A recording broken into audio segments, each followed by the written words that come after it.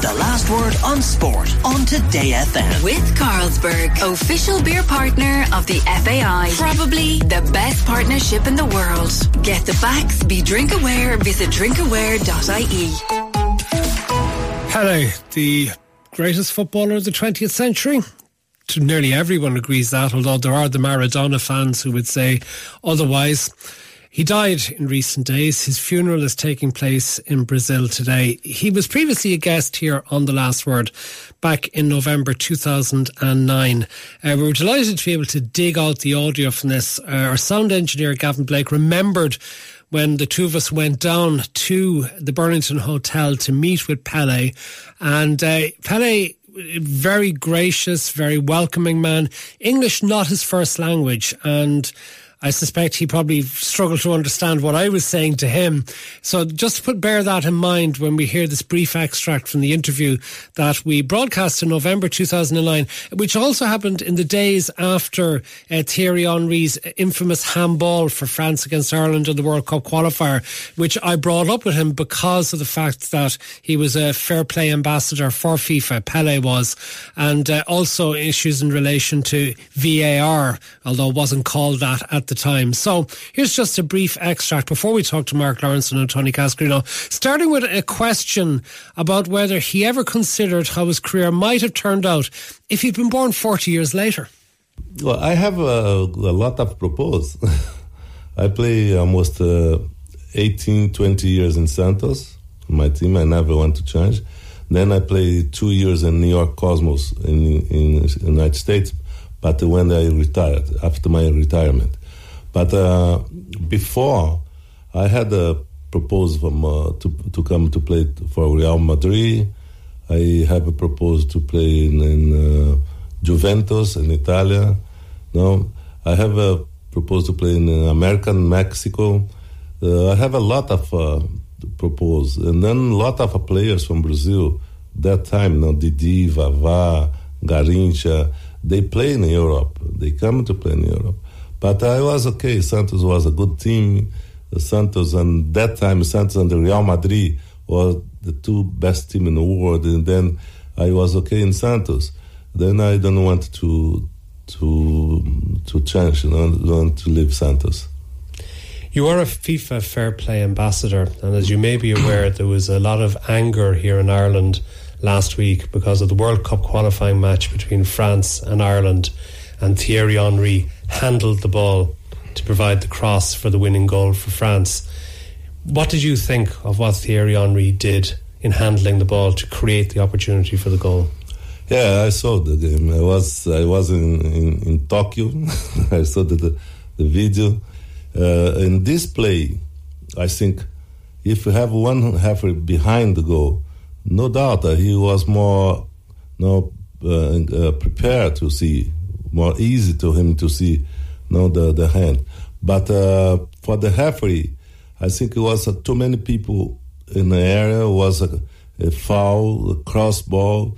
I think the referee, he really didn't see.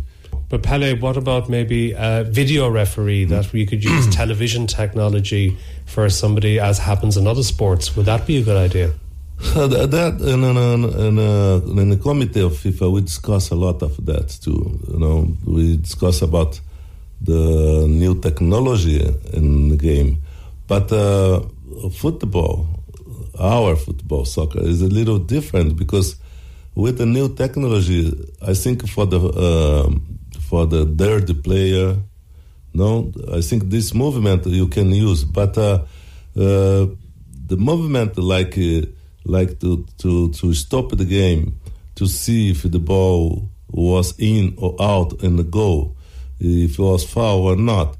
This is too difficult because after you stop the game, if you go on a counter-attack, then they say, oh, it was fair. Then you stop the game already. And then the team who go on a counter-attack supposed to score a goal there. You have to repair that. Pele, some of the interview that I conducted with him in November 2009. Mark Lawrenson, what were your memories of him as a player? Well, I remember my dad went to see Brazil play at Goodison in the '66 World Cup, and came home really disappointed. My dad was a pro footballer. Came home really disappointed because he'd basically been kicked off the pitch. They've got no protection whatsoever. But all the old stuff you see of him, try and score from the halfway line, Matt. The one where he ran round and tried to obviously then round the other side of the keeper and tried to score it. So it was just brilliant. I mean, to think that, what was he, 17 in his first World Cup? And apparently someone said to me that's the first time he'd ever even flown. So, 17 years of age, the next thing he's spearheading Brazil's challenge to win the World Cup. I met him twice, 2 nights running in Germany. He's a good friend of Leonardo. Leonardo was working with us for the BBC and stuff, and we'd done a match and we got back in the hotel, and he's just a really, really nice bloke. But he was, for me, and always will be, and I don't care who comes next, the best player ever. I asked him the question about had he been born 40 years later for a number of reasons, because he might have moved to Europe, almost certainly would have, and played in the spotlight more regularly in this part of the world. He might have got more protection from referees, although you could say Maradona didn't get protection from referees either. But his athleticism and his ability would have been extraordinary in the modern era, wouldn't it, Mark? Yeah, well, thing about him, Matt, everybody forgets he was only 5'8". You look at the headed goals he scored in what I consider would be the best team ever, which was the Brazilian team. Was it 1970? It was, wasn't it? Yeah, 1970. I mean, look how high he jumps. I mean, the one for the Gordon Banks save as well, which was obviously a brilliant save by Gordon Banks. But the other thing that struck me about him is when you see the size of his calves, Matt. They were absolutely massive, and I think that's the only way actually that he didn't have to retire from football. I know as well when he went to America, because I went out there with Rodney Marsh for a while after they'd all been and gone, and Rodney Marsh was saying that he was on $800,000 a year to play for the New York Cosmos, and that was a few quid in those days, I think. Tony Cascarino, what would you recall of Pele?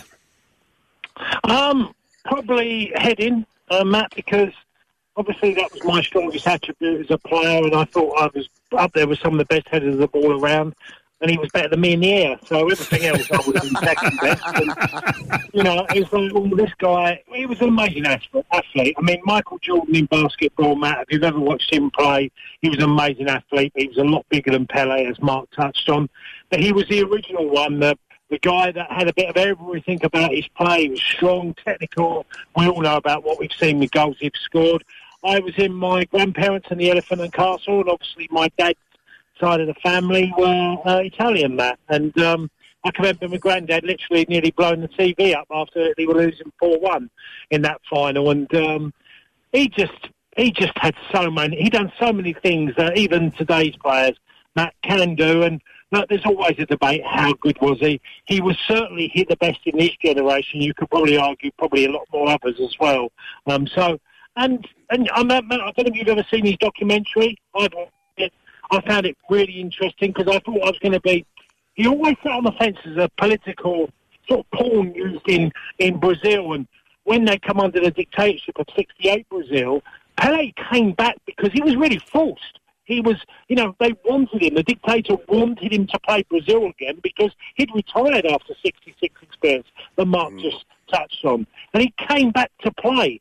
But that was more political pressure for him. And he tried to avoid that political stuff. And he admitted later on in his life that he wished he would have just been a bit more forward in his feelings about some of the things that were going on. But it was always a dangerous arena for him, Matt?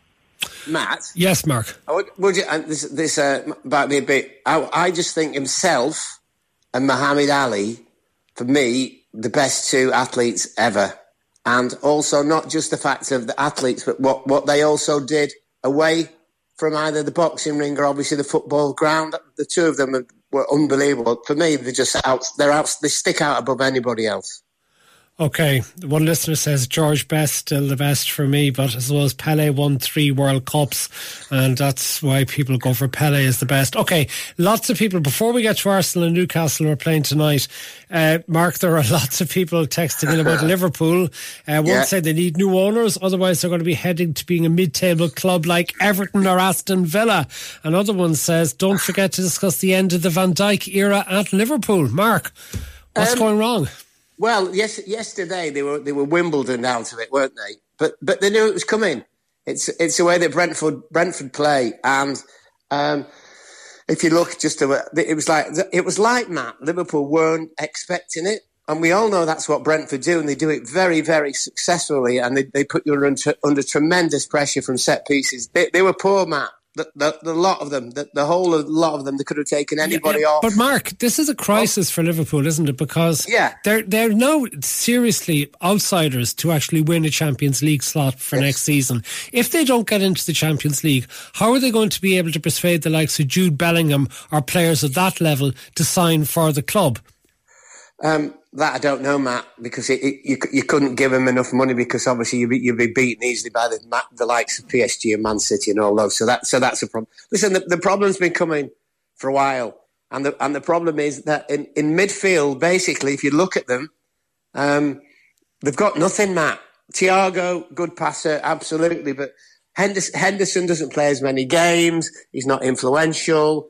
Fabinho yesterday was a million miles away from it, and the younger players they've got, they're too young.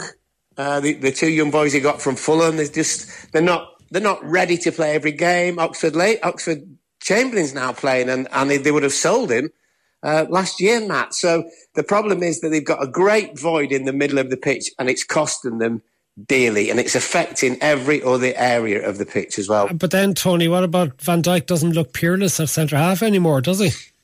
No, Matt. It's become a bit of a common theme this season, Matt. We've had these conversations, the performances.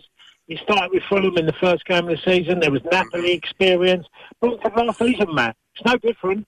Mark touched on about they knew what was coming, but they only had to look back at the game of last year. It was exactly that. And Matt, to think you've been beaten up like that, and they didn't even have their talisman, their main goal scorer, Ivan Toney playing, that's even a bigger indictment, Matt, on them as a team. I'm like Mark, I think Thiago's a fabulous footballer when he's on the ball. But him, Harvey Elliott, young lad, he's another one who's good on the ball. I don't think they can make a challenge, Matt.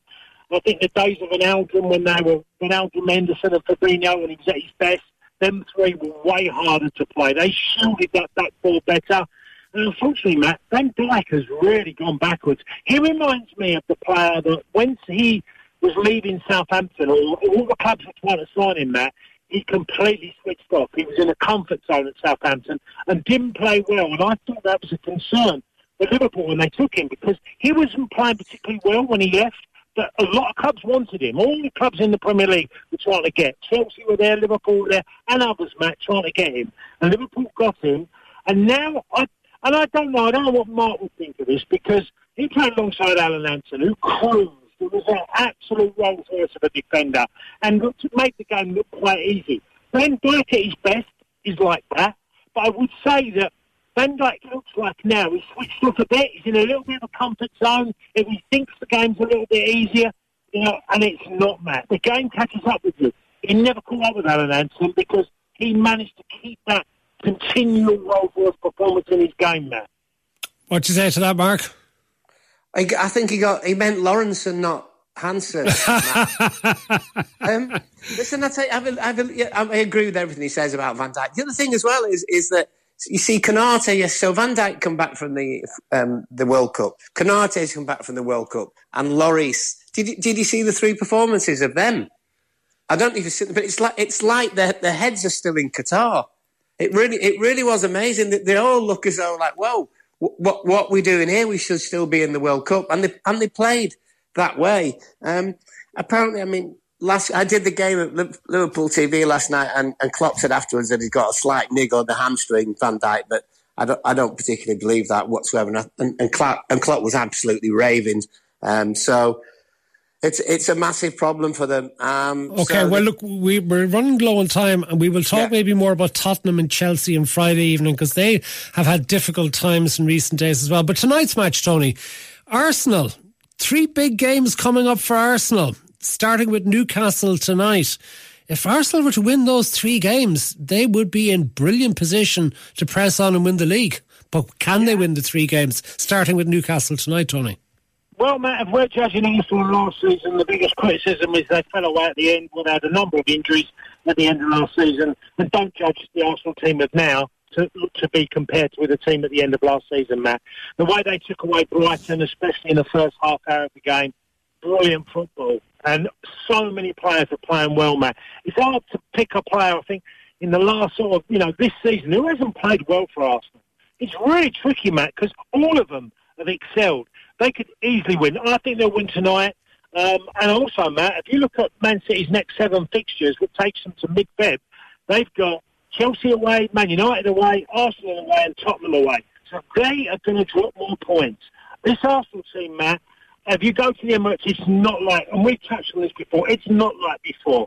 The atmosphere will be extraordinary tonight, and they're loving it, the players. So that momentum, Matt, and their performances have been, don't be surprised if they go and get, 7 points out of the next 3 games, Matt. Those 3 games for Newcastle tonight, then Tottenham away on Sunday, week, and Manchester United the following weekend at home. But Odegaard is flying for Arsenal. But what about Newcastle, Mark? They've had the disappointment of failing to score against Leeds in the 0-0 draw at the weekend after a run of matches, but they don't concede many goals. I mean, could Newcastle frustrate Arsenal tonight?